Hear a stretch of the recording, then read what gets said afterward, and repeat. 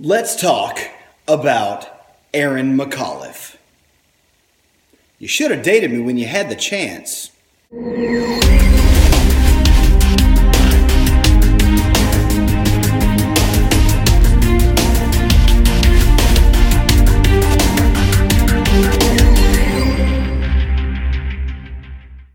All right, seriously, folks.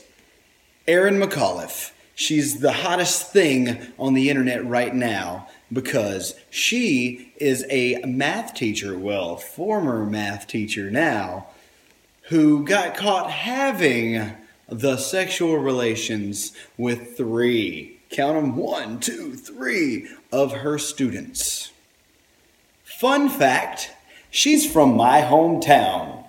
Yippee! This is what we have to be proud of. Rocky Mount, North Carolina. Teacher at Rocky Mount Preparatory School. And she was getting busy with the students. Guess that's why I wasn't her type, huh? Yes, I have met this young lady. But I'm not even here to talk about her. No gossip spreading from this peanut gallery. What Erin has done has contributed to the story that has gone along with a lot of really hot teachers. And she got caught getting busy, making sex, having some loving with some of her students. And the response on the internet is, "Where were these teachers when I was in school?" Or, "Oh man, if only I had a teacher like her." Well, if you had a teacher like her, you probably wouldn't have impressed her, quite honestly. But I think that this relates to a much, much deeper problem. And the problem is this. We're looking at sex all wrong, folks. See, we have these straw man arguments that if a male teacher had done this, they would have put him under the prison. And the farmers would have come out with their pitchforks and they would have burned him to the ground. And we would put him in a room and let him be blah. I'm not going there. But because it's a lady teacher, we have all of these, we have comments that are very, very inappropriate for one thing. And we have other female commenters that just want to assault her. But here's my take on the issue. Why can't we look at the issue of sex in general? There are articles stating that Erin could have gotten any man she wanted, or that there were perfectly willing people if you look at her profile photographs. Why can't we say that what she did was wrong, as well as what each and every one of us is guilty of doing, I'm pretty sure, and that is taking sex outside of its proper context. Now, you know that I am Mr. Biblical, and when I speak from a biblical perspective.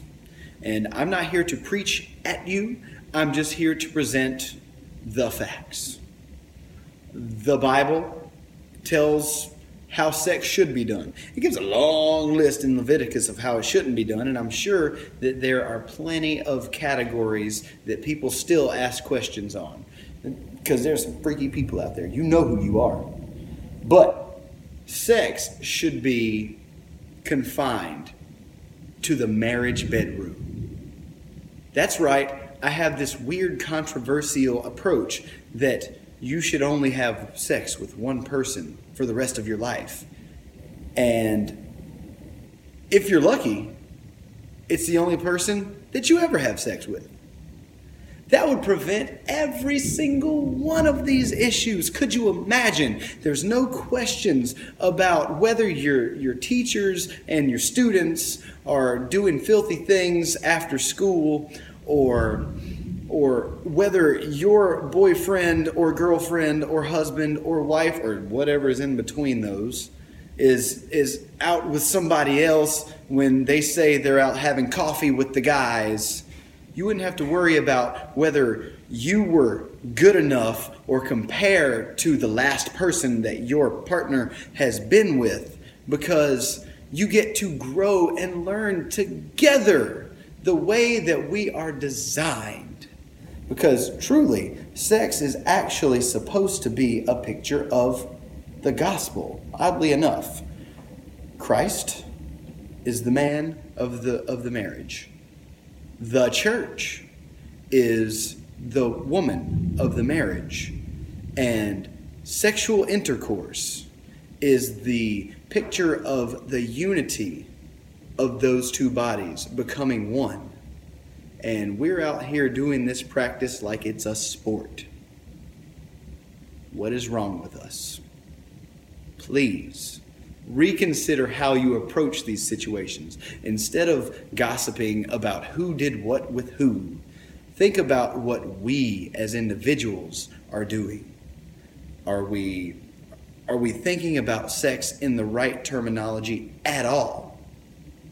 Even if you don't look at it from the biblical perspective, just think about the things that I said about your brain and how you compare, and you wouldn't have to do any of that. You wouldn't have to think about it if you were only with one person and you grew with that person over time for the rest of your life. I know it's controversial, but I like controversy. Thank you so much for listening to the podcast. Please make sure to rate, review, and subscribe if you haven't already. Find me on all the social media, Instagram, Twitter, YouTube, Facebook, and even Snapchat at The Dizzy Parker. Also, check out dizzyparker.com for upcoming dates, music, merch, and more.